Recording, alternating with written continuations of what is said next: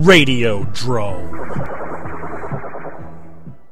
Like by episode 45, people don't realize what the show is just by that rather, I hate to say it, iconic opening we now have with the bad muffled mono audio. People think this is a call-in show? We have our first call. And I mean ever, considering this is not a call-in show. Yeah. Hey, dude, could you play something but Nickelback?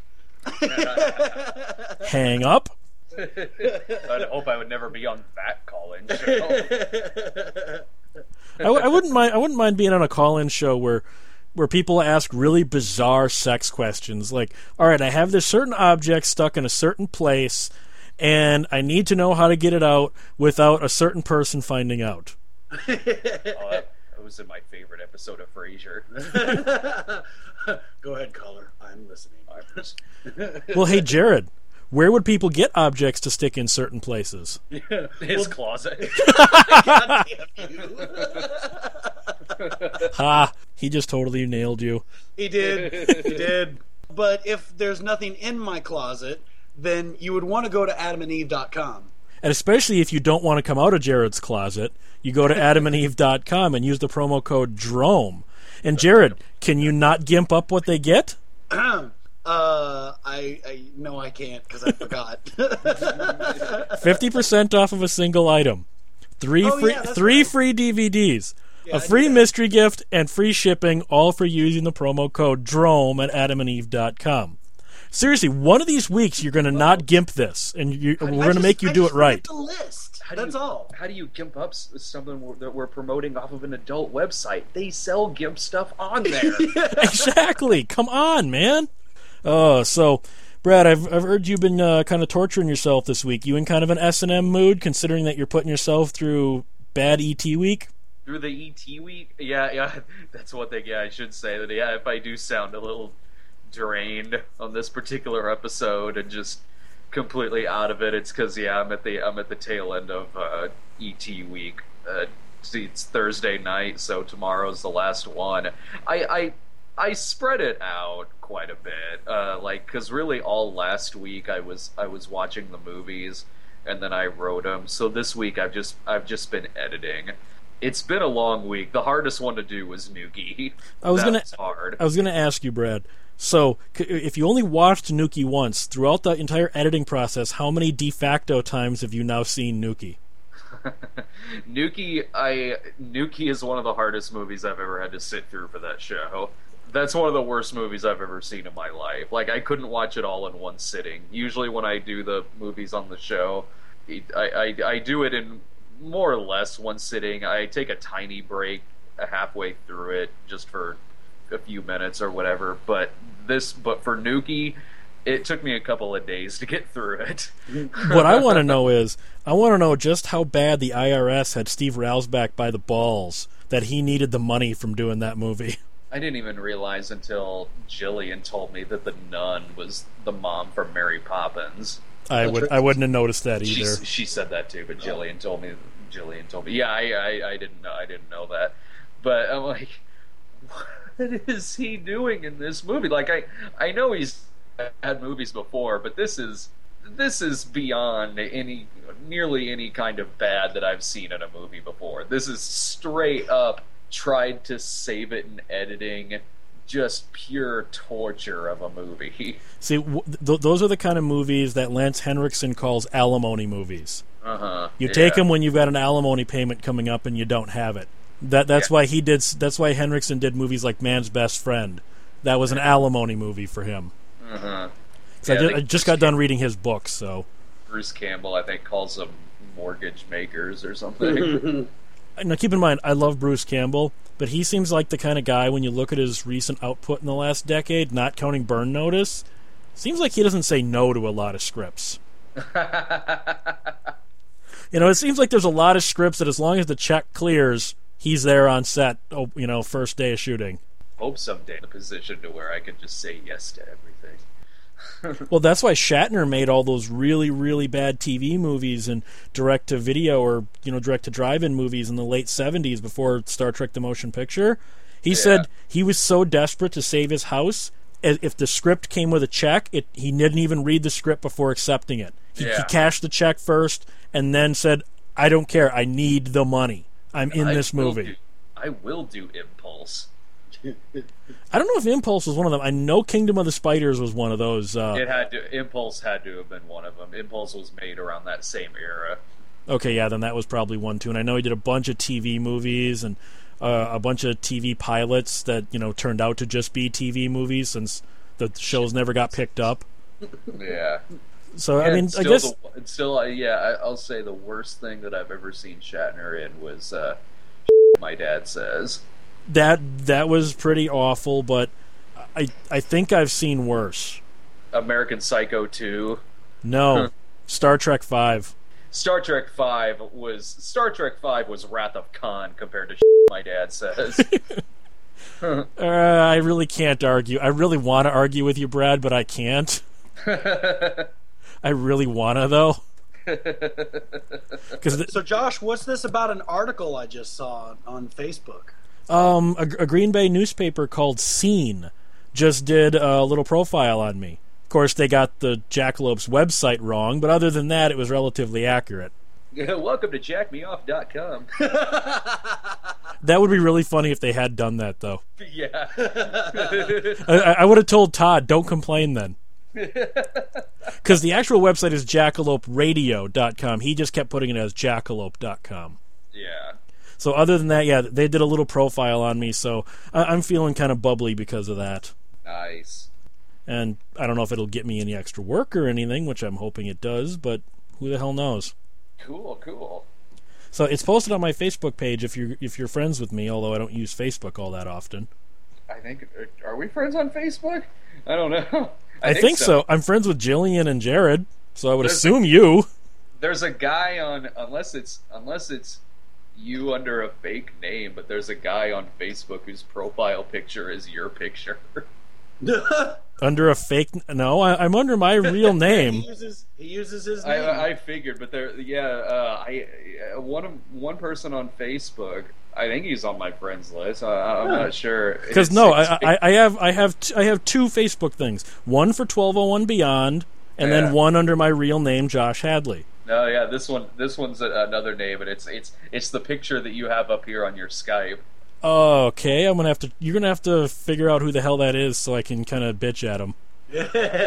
Should I be flattered or? Yeah, take it as a compliment. I've seen profile pictures where it's me.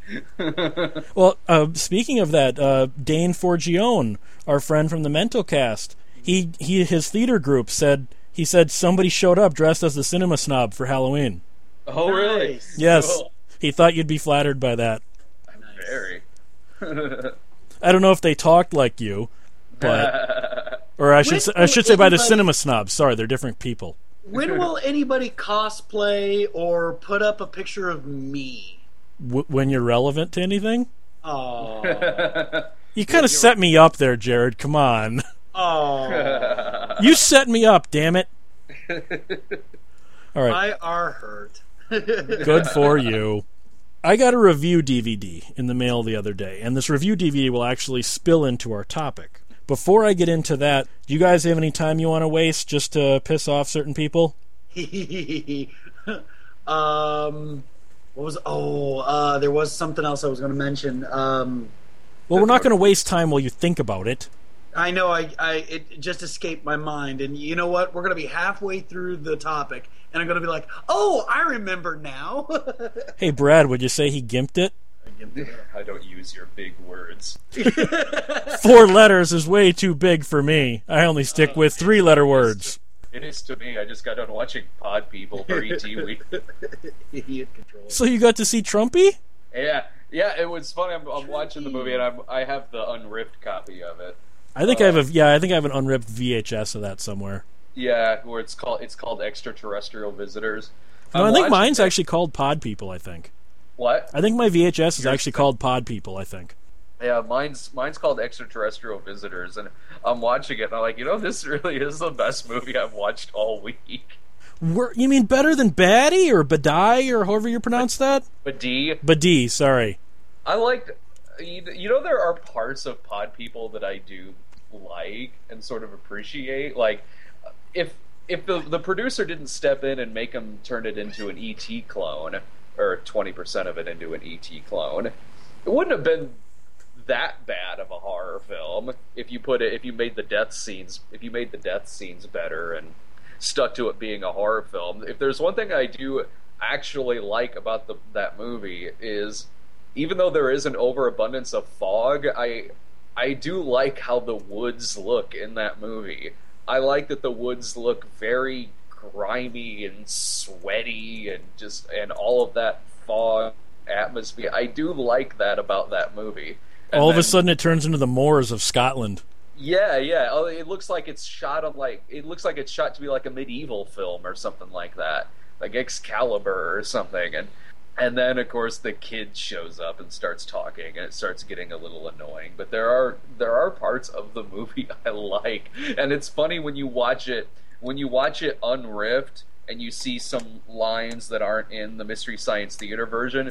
It's even more schizophrenic than when you're watching it on Mystery Science Theater, because in unriffed and uncut you have scenes of the kid and they're playing with the Simon machine, and there's that dance thing and the stop motion scene, and then you cut to the teenagers downstairs and the girl goes, "I fucking hate these crap woods." Well, see, you know what my favorite scene in Pod People is? The scenes from Galaxy Invader. Oh, see, now I watched. I didn't. My copy isn't from Film Ventures, so it's the actual opening and closing credits. Okay, yeah, but mine's basically the Mystery Science Theater version, just without them on it. Yeah, it's the same print that they used. But you brought up something else that really pisses me off about some of the Mystery Science Theater movies: the way they would cut the movie and then make fun of the scenes that they cut out. I remember they did that to Mitchell.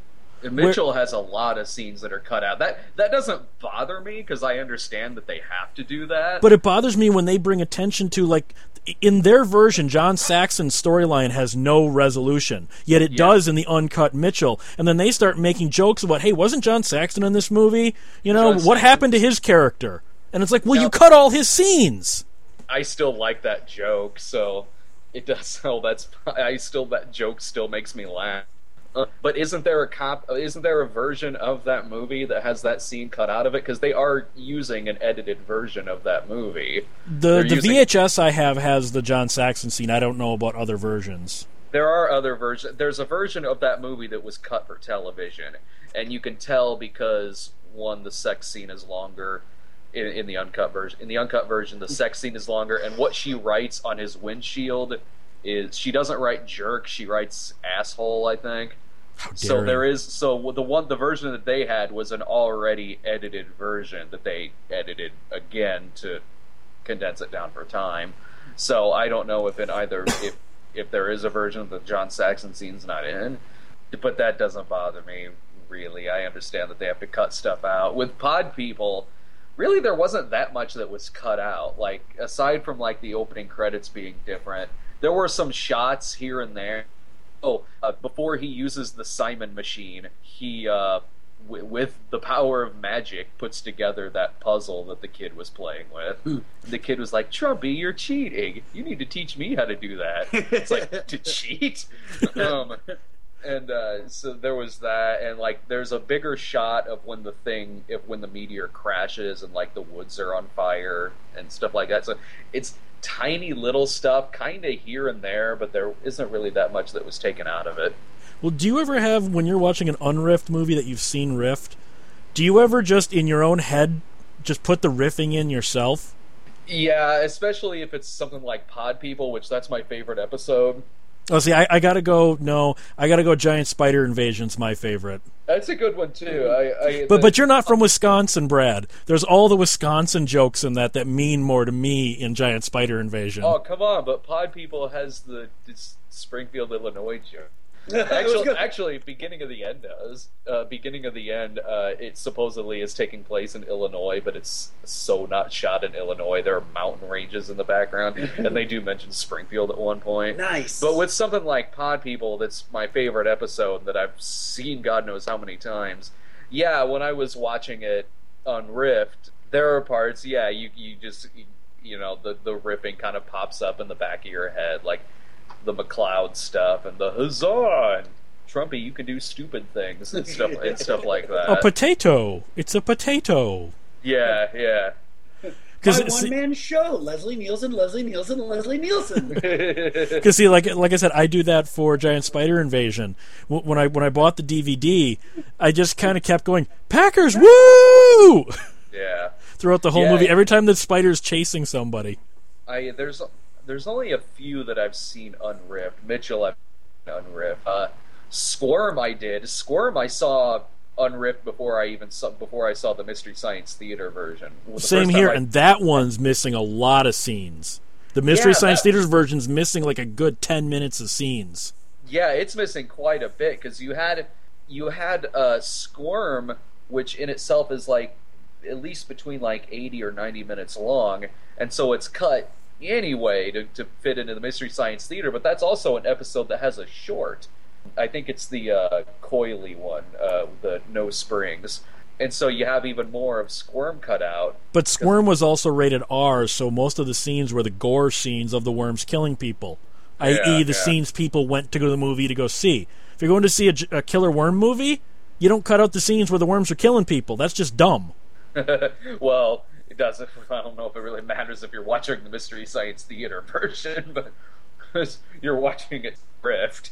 Right. So I don't know, but sometimes to me, okay, I worked with a guy whose dad worked on. He was one of the actors in Giant Spider Invasion.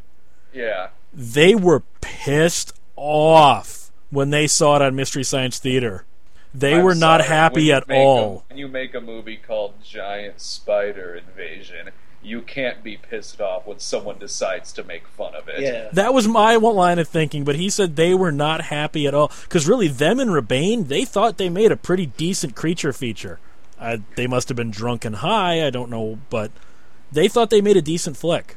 Well, it's all about having a sense of humor, honestly. Like, I like some of my movies. Some of my movies I like a lot. If I made a movie and it was on Mystery Science Theater, I would be freaking honored. And plus, it's a riff show. You watch, it's a group of, you watch it as in the same way, you're with a group of friends sitting around watching like a cheesy movie and you're kind of making comments and whatever. It's not really a review show. Right. So hear that, Riff Tracks? Paranoia, get on it. Brad will be honored to give you Paranoia. I would be honored if they did Paranoia. You brought up something that actually segs into our topic as well, about how you're proud of your early films and things like that. Well, I just got a review DVD for More Brains, A Return to the Living Dead. Yeah. That new 4-hour documentary on the Return of the Living Dead franchise. Uh-huh. It's by the same people that did that really great Never Sleep Again Elm Street one. Oh, right on. And it's a really good documentary. I have one kind of minor complaint, and maybe it was my sound system. The underlying music track that they had was almost as loud as the people talking. And so it was really starting to drown out some of the things people said, and that was really annoying when I was watching it. They had Chester Novel-Turner edit it. Yeah. I don't know, is he even still alive, Chester Novel-Turner? I heard he died in a car accident or something. I was going to say, I heard he died. Maybe it's his ghost from Quad Dead Zone. The one that sits in the chair. But More Brains was actually pretty decent. Like, do you like the "Tonight We'll Make Love Till We Die" song? I think. Yeah, that one. Yeah, it's fun. They have kind of like a heavy metal version music video on here, which I actually like better than the original, and I really liked the original. Oh, nice. So I would say go out and pick up, to the audience, More Brains, A Return to the Living Dead. Yeah. And keep in mind, I'm not one of those reviewers that just because I get something to review, I give it a good review. Go back and look at some of the other things I said I've gotten review discs for. I don't always give them a good review just for the hell of it. Because, someone's always going to accuse you of that. They're always going to say, you just want to keep getting free stuff. And it's like, no, I tell review people right away, I'm going to review it honestly. If I don't like it, I'm going to turn you a new asshole for it. I thought Dahmer versus Gacy was awesome. That's not even close to the snob. I wasn't trying to be the snob. All right, but the snob would never say that about that movie. But there was something in this that made me... It reminded me of something that was also in the Nightmare on Elm Street one. Yeah. And that was, out of the first 3 movies, not counting Mark Vendrady or Dan O'Bannon, who are both dead, who is the one person from all 3 of those from the first 3 movies that you think was too good to participate in this documentary? In the Return of the Living Dead movies? Yes, from 1, 2, and 3. I don't know. I was at the Return of the Living Dead panel, and most of them were there. Everyone from the first movie, bunch of people from the second. Melinda Clarke was too good to be in this. From part 3. Oh, from part 3. Okay. Julie from part 3. Yeah. She was too good to be in this. And I've read another interview with her where she kind of wants to forget she made Return of the Living Dead. Now she's, a real actress now. Apparently she wasn't a real actress when she made Return of the Living Dead 3. Yeah. And it reminded me of the Never Sleep Again one. The 3 biggest names outside of Robert Englund to come out of that franchise, Johnny Depp, Patricia Arquette, Lawrence Fishburne, too good to participate in the documentary. Yeah. The Texas Chainsaw Massacre 3 documentary on that DVD. Everybody participates, except Viggo Mortensen, the guy who's really famous now. We've seen what McConaughey Chainsaw 4. Yeah, McConaughey and Zellweger for Chainsaw 4. Jennifer Aniston with Leprechaun. What is it about the movie that maybe it doesn't make you a star, although in some cases it is, but like in Aniston's case, it's a movie that kind of put her on people's radar. For Leprechaun, and then she wants to forget like she ever made that. I mean, Leprechaun wasn't really that good, though, was it? No, but it's the fact that was her first real movie. It was her first starring role, and she wants to forget she ever made that movie. I think they're trying. I don't know. I think I think they probably think it'll make them seem classier. I mean, I agree. I agree with jeering Johnny Depp and all them for the Nightmare on Elm Street, because that franchise is just spectacular.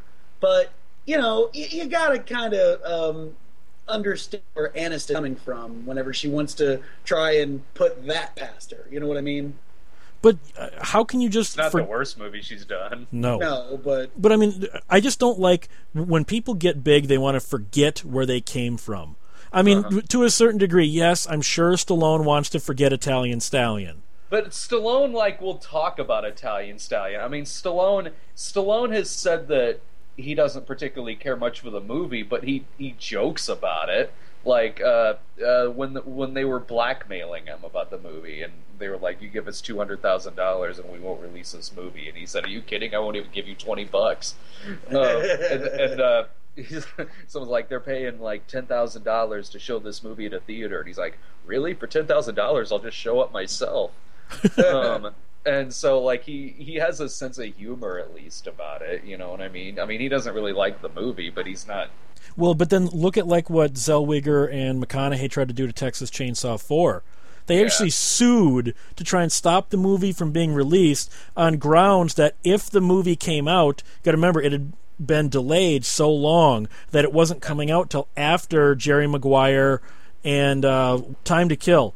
They said it will hurt their future prospects as movie stars if people see this movie that we made and we have no legal right to try and stop. And McConaughey, if you look at some of the behind-the-scenes stuff, there's no way he was embarrassed at the time he made that movie. He was having fun making that movie. Oh, yeah, and you got to wonder how much of it, in terms of like the McConaughey thing, how much of that has to do with his management, his publicist, or whoever.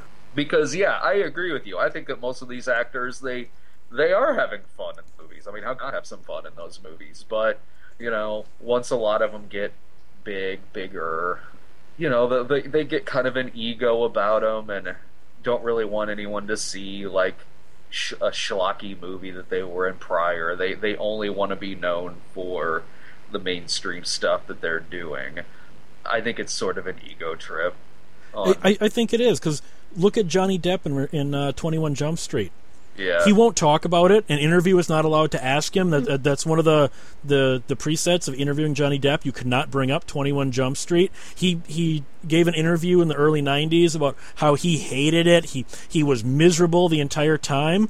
And then they go and show you the blooper reels. He's having a hell of a fun time shooting those episodes. He's talking to the writers, and they're incorporating his ideas. He's goofing around. Everyone says he was so fun on the set. Oh, but I was miserable the whole time. I don't want people to see this show. And that's just it about Johnny Depp. He's kind of a douchebag. That's what it seems like. He really is too avant-garde for even himself. He's kind of full of himself, is what it looks like. Oh, yeah. I look at the 21 Jump Street thing, and I get irritated at how if you bring it up, the interview's over. Mm-hmm. Screw you! That's part of your past. It's like Glenn Danzig saying the Misfits. He only released like 9 records with them and was with them for a good decade, wrote all their songs, and then after he gets in legal action with them, oh, I never was in the Misfits. He goes, Sam Hain was my first real band. Screw you, Glenn, you egomaniacal shithead. See, I like the actors who still love like the early like horror movies they did. Like, Crispin Glover will talk about Friday the 13th, and Kevin Bacon about the first Friday the 13th. George Clooney, like, you see people bring up Return to Horror High and Return of the Killer Tomatoes. I mean, he has some jokes about them, yeah, but he has fun talking about them. He doesn't seem embarrassed when he's talking about them. No, I can understand when you're talking about like if you did hardcore, like Scream Queen Michelle Bauer. She used to do hardcore films under the name Pia Snow. Yeah. She did like Cafe Flesh, which she's not all that proud of. She did like the Bad Girls movies, which she's not all that proud of. I understand kind of the difference between coming from wanting to leave those hardcore films off your resume. Yeah. I can kind of see that. But when it's just like Leprechaun, just suck it up. You made the damn movie, you cashed the check. Be an adult about this. You mean Shusha doesn't like the movie where she banged a 12-year-old? Wait, what? Oh, you never saw that movie? No. I forget what it's called, but that's a Are movie. you kidding me? It's like early 80s, yeah. Oh, wow. Well, and then, Wow. you also have ones, like I said, I just read Lance Henriksen's book. Basically, up until the Terminator, he doesn't like any film he made. Yeah, I saw an interview where he got really, really pretentious about 3D, which leave it to James Cameron to get pretentious about 3D, and like just bashed Piranha 2. Yeah, and Lance Henriksen, he didn't like Piranha 2. He didn't like The Visitor. He didn't like not that the movies were bad, but he only had minor roles in Network and Dog Day Afternoon. So wait, are you talking about Lance Henriksen? Yes. Oh, I thought you were talking about James Cameron. No, Lance Henriksen. Oh, no, James Cameron got really pretentious about 3D and also was saying horrible things about Piranha 2. Speaking of Piranha 2, there's always that thing. Now, who do you trust more, Lance Henriksen or James Cameron, about how much of that movie James Cameron shot? Lance Henriksen. Because James Cameron says he only shot about a week, and then he was taken off the project by the producer.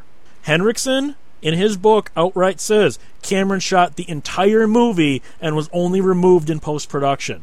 Yeah. So I think Cameron just wants to distance himself from that movie. And I don't know why, because, well, it's not great. It's not that bad of a flick. No, it's not. It's not a bad flick. Mm-hmm. So I don't know why he's so embarrassed about that. Lance Henriksen kicks ass in that movie. Name me one movie Lance Henriksen doesn't kick ass in. Lance Henriksen even kicked ass when he played Long John Silver in the Asylum Pirates of the Caribbean movie. He talks about that a little bit. Does he? Yeah. Nice. The one I just, maybe you saw this one, Brad, a 1992 movie. It was Lance Henriksen's first comedy called Delta Heat with him and the guy from ER and Revenge of the Nerds. Anthony Edwards. Yeah, him and Lance Henriksen are Florida cops, and it's a comedy, but Henriksen plays the role supposedly totally straight. Nice. And it makes it what I've read is he steals every scene he's in because it's like he's the only character that doesn't realize he's in a comedy. Oh, that's awesome. And so I really want to see this. No, I was just asking Brad. Wasn't Lance Hendrickson at Flashback whenever we went? And he was. He said, "Yeah." And I'm just trying to remember which one was he. He asked me if Lance Henriksen was the one that was picking people up, and I said, no, that was Michael Rooker. Oh, okay. Michael Rooker's awesome, too. Yeah. and by the way, Jared, it's Henriksen, not Hendrickson. When I was trying to think about actors who have distanced themselves from their movies, I was coming up with a lot who have come out against some movies that they made since becoming famous. Yeah, you sometimes make that what the hell happened during production movie. Yeah. Like, you know what? Screw you, Eddie Murphy. I love The Golden Child. Eddie Murphy has no right to sick of him bashing that. No, that's an awesome movie. And, you know, like I said, a couple of years ago before an awards show for Dreamgirls, he was asked what 5 films in his career does he regret. Even before Pluto Nash, almost without hesitation, he went Golden Child.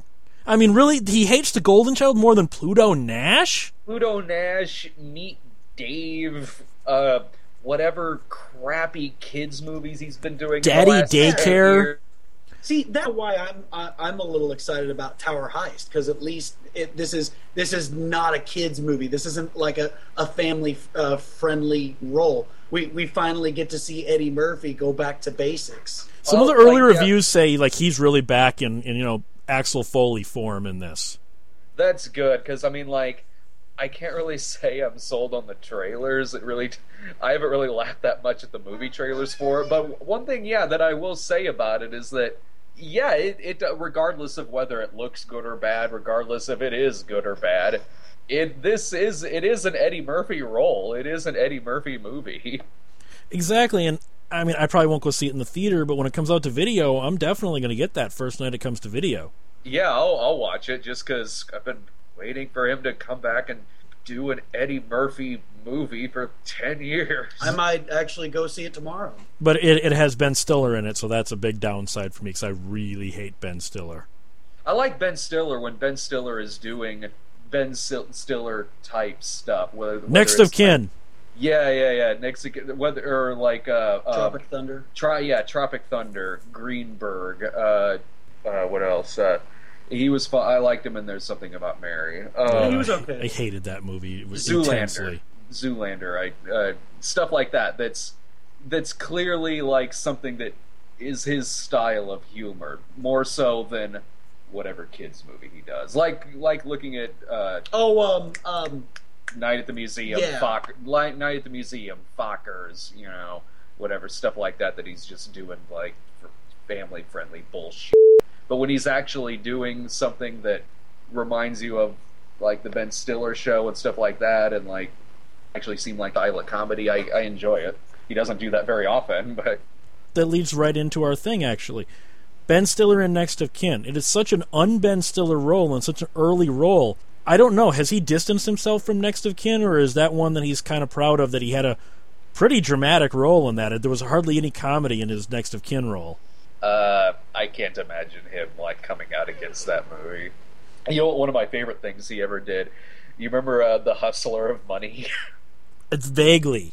The Hustler of Money was a spoof trailer that he did in the 80s that was a spoof off of The Color of Money. Well, that's what I'm thinking Stiller as Tom Cruise, and it was John Mahoney as Paul Newman, and instead of being about pool, it was about bowling. So he's doing juggling tricks with the bowling balls and rolling 2 balls down the same lane and the cocking up big time from the Tom Cruise character in that movie, and it's still playing the same soundtrack from Color of Money. So It's in the Way That You Use It by Eric Clapton and Werewolves of London. That was the funniest thing Ben Stiller ever did. Then look at actors who, even if they don't want to be in a movie later in their career, they still don't seem to half-ass it. I brought up this movie numerous times, The Visitor. John Huston and Shelley Winters are both in that, near the end of their careers. Mm-hmm. Neither one is half-assing it in this little weird Italian movie that doesn't make any sense whatsoever. They're giving it the same all they gave to the movies in the 50s and 60s. I have a lot of respect for actors who do that. And Sarah and I were watching The Italian Stallion the other day, and one of the things that she said, and I agree with it, she says, this movie actually makes me respect Stallone even more because he isn't sleepwalking through this movie. He's giving a genuine performance in this softcore porn. He did the same thing in Death Race 2000. Yeah, he didn't really sleepwalk. Remember the scene where he's throwing all the spaghetti around? I know, it's awesome. You know, and then you see him in some of these later films, and he is sleepwalking. You go, why did you do a better job when you weren't getting paid much, to when the whole half the budget goes to your paycheck and you're just half-assing it? I mean, the dichotomy is slightly off there, isn't it? I guess maybe it's easier to sleepwalk through something like "Stop or My Mom Will Shoot." Didn't he co-write that or something? I don't think so. I don't think he did. Well, you got to remember, everything Stallone's in, he co-writes, because he always, whether he gets a credit or not, has the script rewritten, quote unquote, for him.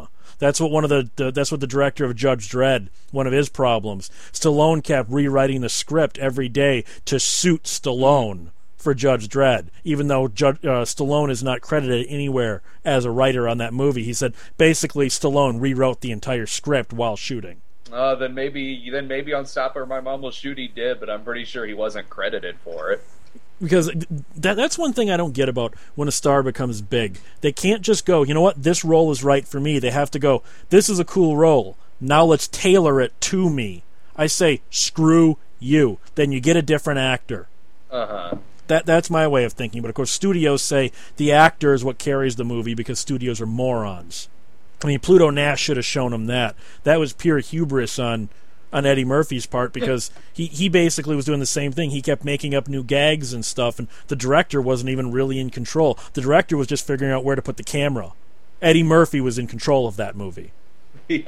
I've never actually seen Pluto Nash before, and Brian and I were sitting around the other day like, neither one of us has seen Pluto Nash before. We should watch this movie. And we also were like, in fact, I think you're the first person I've talked to who has seen the movie, because that's one of the things we were talking about. We were like, I don't even know if I know anyone who's seen Pluto Nash. I know plenty of people who have seen every other bomb on the planet. I saw it in the theater. I worked at the movie theater when that came out. So I sat and watched it when there was 2 people in the theater that night. I sat in the back row and watched it with them. I like going and watching and watching some of those big budget colossal flops like that. I think I'm the only one in town who's probably seen Inchon. Well, because like I did the same thing with Treasure Planet and Blue Crush and Star Trek Nemesis and Battlefield Earth and numerous films like that where there's nobody there and you're just watching the damn movie. Oh yeah. When I saw Battlefield Earth in the theater, I think there was a few people still in the theater. But back to Pluto Nash. Have you seen it since? I mean, did you go and rent it then? No, we've got a copy of it, but we haven't had the time to watch it yet because we've been watching too many freaking E.T. movies. Well, I'll tell you this right now, and whether you believe my opinion or not, it's not nearly as bad as everyone says it is.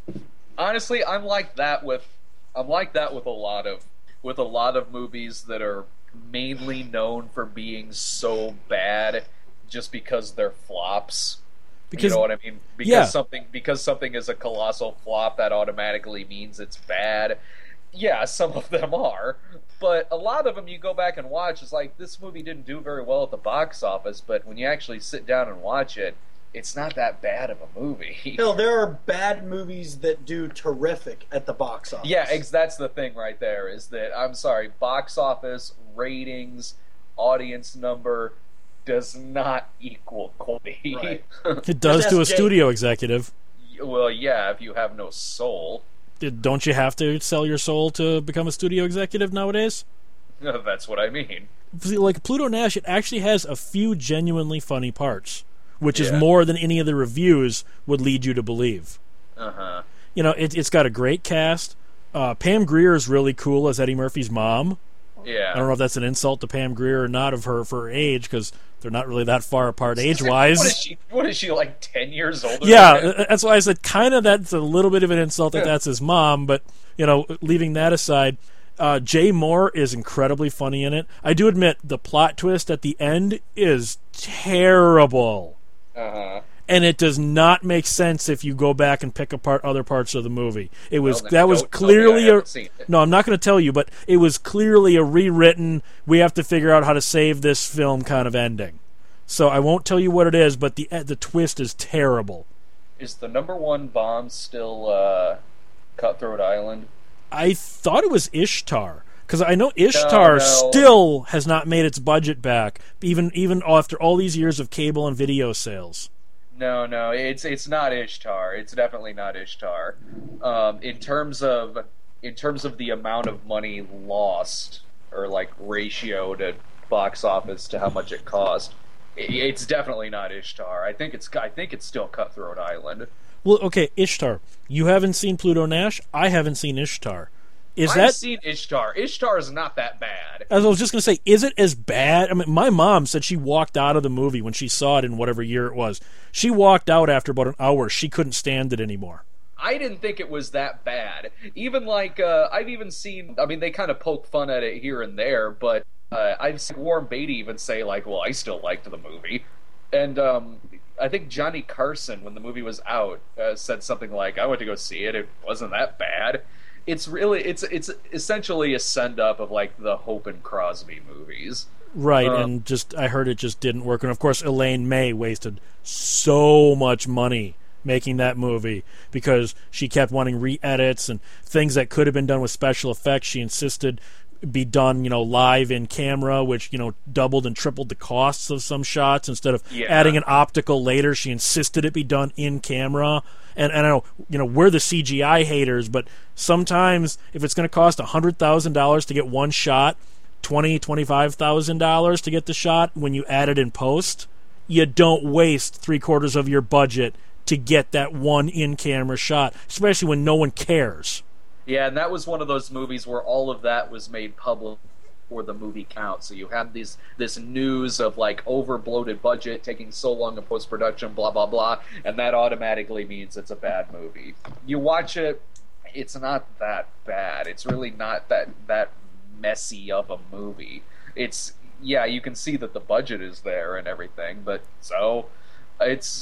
they play a couple of lounge singers, and they play really bad lounge singers in the movie, and some of their songs are bad and they're funny because they're supposed to be really bad. And Charles Grodin is in it, and he's funny.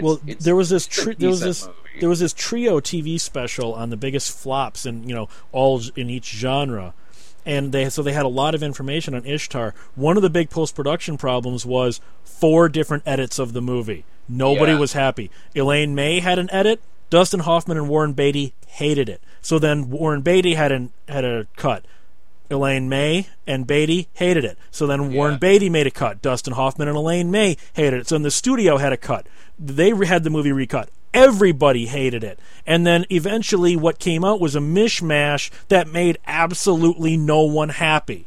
I don't know, like, it's like I said, eventually it made some of them happy, because eventually the movie kind of warmed up to Warren Beatty, because he seemed to have some decent things to say about it. Well, because maybe some time has passed. I heard when Waterworld first came out. First of all, I like Waterworld. Yes, it's got a lot of problems, but I like Waterworld. I like it too. Yeah. My wife and I were going through a video store back in the VHS era, and this one 12-year-old girl brought Waterworld up to her mom and said, "How about this?" And the mom goes, "No, I have never seen a worse movie in my entire life." Okay. All I could think was, then, lady, you don't watch a lot of movies. The list right here, Rhode Island is number 1. Okay. Ishtar is down in the 20s. Really? What are some of the others? It's listed by the amount of money it lost adjusted for inflation. Okay. Postman, I'm sure, is on here somewhere. Cutthroat Island is number 1. Number 2 is The Alamo. Pluto Nash 3, Sahara 4, and Mars Needs Moms is 5. There's Town and Country. Well, because Postman is down, would be around 20 or something like that. Because I got to say this: out of all those movies that really are as bad as everyone says, Postman actually pissed me off at how bad it was. Postman pissed me off too. I didn't like that I don't know what Costner was thinking with that piece of crap. I don't know how he thought that was a good movie. Ishtar is between A World in 80 and Hudson Hawk. Screw that. Hudson Hawk was awesome. I like Hudson Hawk, too. I saw that 7 times in 1 week in the theater. There's Incheon right between Battlefield Earth and Raise the Titanic. I know Ballistic X vs. Sever lost a ton of money. Yeah. I don't know if that's on there or not, but I know that was a major disaster. Bottom of the list is Shanghai Surprise. it only lost $14 million. I'm sure Wild Wild West is on there somewhere. Wild Wild West at least brought in over $100 million at the box office. Because to me, Wild Wild West is another one that is so bad. Brothers. I just could not stand Wild Wild West. Wild Wild West is freaking bad. Yeah, it's just, that screams studio interference. Wild Wild West just screams studio meddling. Yeah. I'm not seeing Wild Wild West yet. Well, yeah, that one might have made enough money. Wild Wild West probably brought its money back in a worldwide gross. Battlefield Earth? Yeah, Battlefield Earth is on there. It's in like the top 20. Because, yeah, that one I know lost a ton. We were talking about this earlier, and did you see the trailer they put up for 21 Jump Street? There's a trailer already? No, I haven't. I've heard that now it's basically a comedy, and they're making fun of everything the old show stood for, but I haven't seen a trailer yet. Dude. Am I going to get mad, Brad? Am I going to get pissed? I got mad. So, yeah, I mean, you watched more of that show than I did, and even I was really mad watching this. It's a comedy with Channing Tatum and Jonah Hill as 2 bike cops who score a decent bust and then get part of an elite team that goes undercover at a high school, and the man in charge of their team is Ice Cube. It shows a part where they're both asking each other to prom.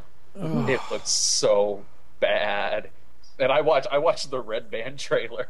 I'll have to go Google that after we're done recording. Somebody on the comments of whatever site I saw said something like, at least it looks better than the Mod Squad movie. I never saw that movie. And I go, no it doesn't. The Mod Squad movie, I saw it once when it hit video, and I remember thinking it wasn't that bad of a movie. But good or bad, the Mod Squad movie was a movie version of that show. It wasn't a, R-rated sophomoric comedy or something like that. It wasn't like a serious show that was turned into a slapstick comedy. Starsky and Hutch. Yeah, Starsky and Hutch. Starsky and Hutch, out of all of them that did that turned something into a comedy, I actually didn't think that movie was that bad. See, I'm not usually a fan of when they take something that was a dramatic series in the day, and then turned it into like a really kind of cheesy sophomoric comedy. But the Starsky and Hutch movie, I didn't think was that bad. I liked it, but I certainly liked it better than the Green Hornet, and how this stupid 21 Jump Street movie looks. Well, at least they did not make the Cagney and Lacey movie that they were going to make. It was by the same people that made Starsky and Hutch, and they were going to be hardcore man-hating lesbians, making fun of the whole women's empowerment movement that Cagney and Lacey. And I'm so glad that did not happen. Why, if you're going to adapt these, can't you just adapt them straight?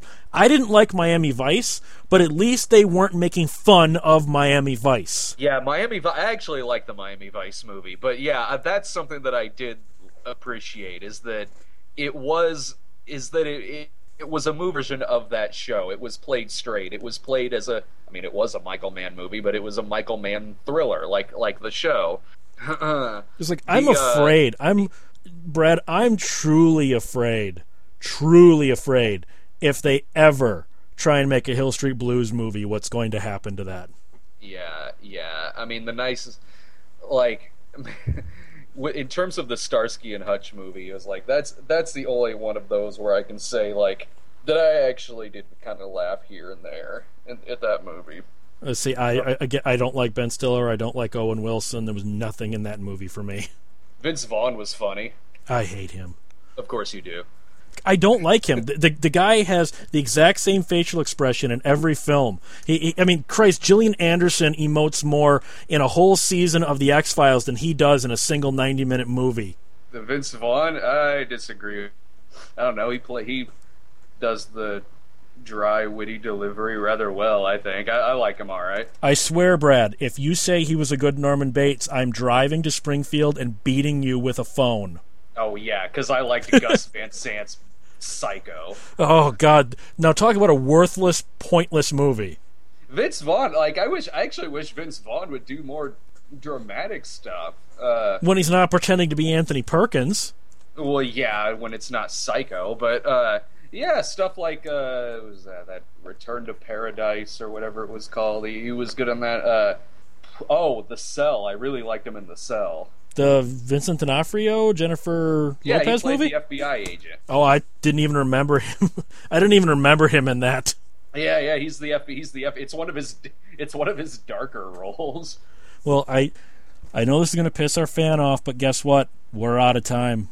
So we've got a fan who gets pissed off that we run out of time.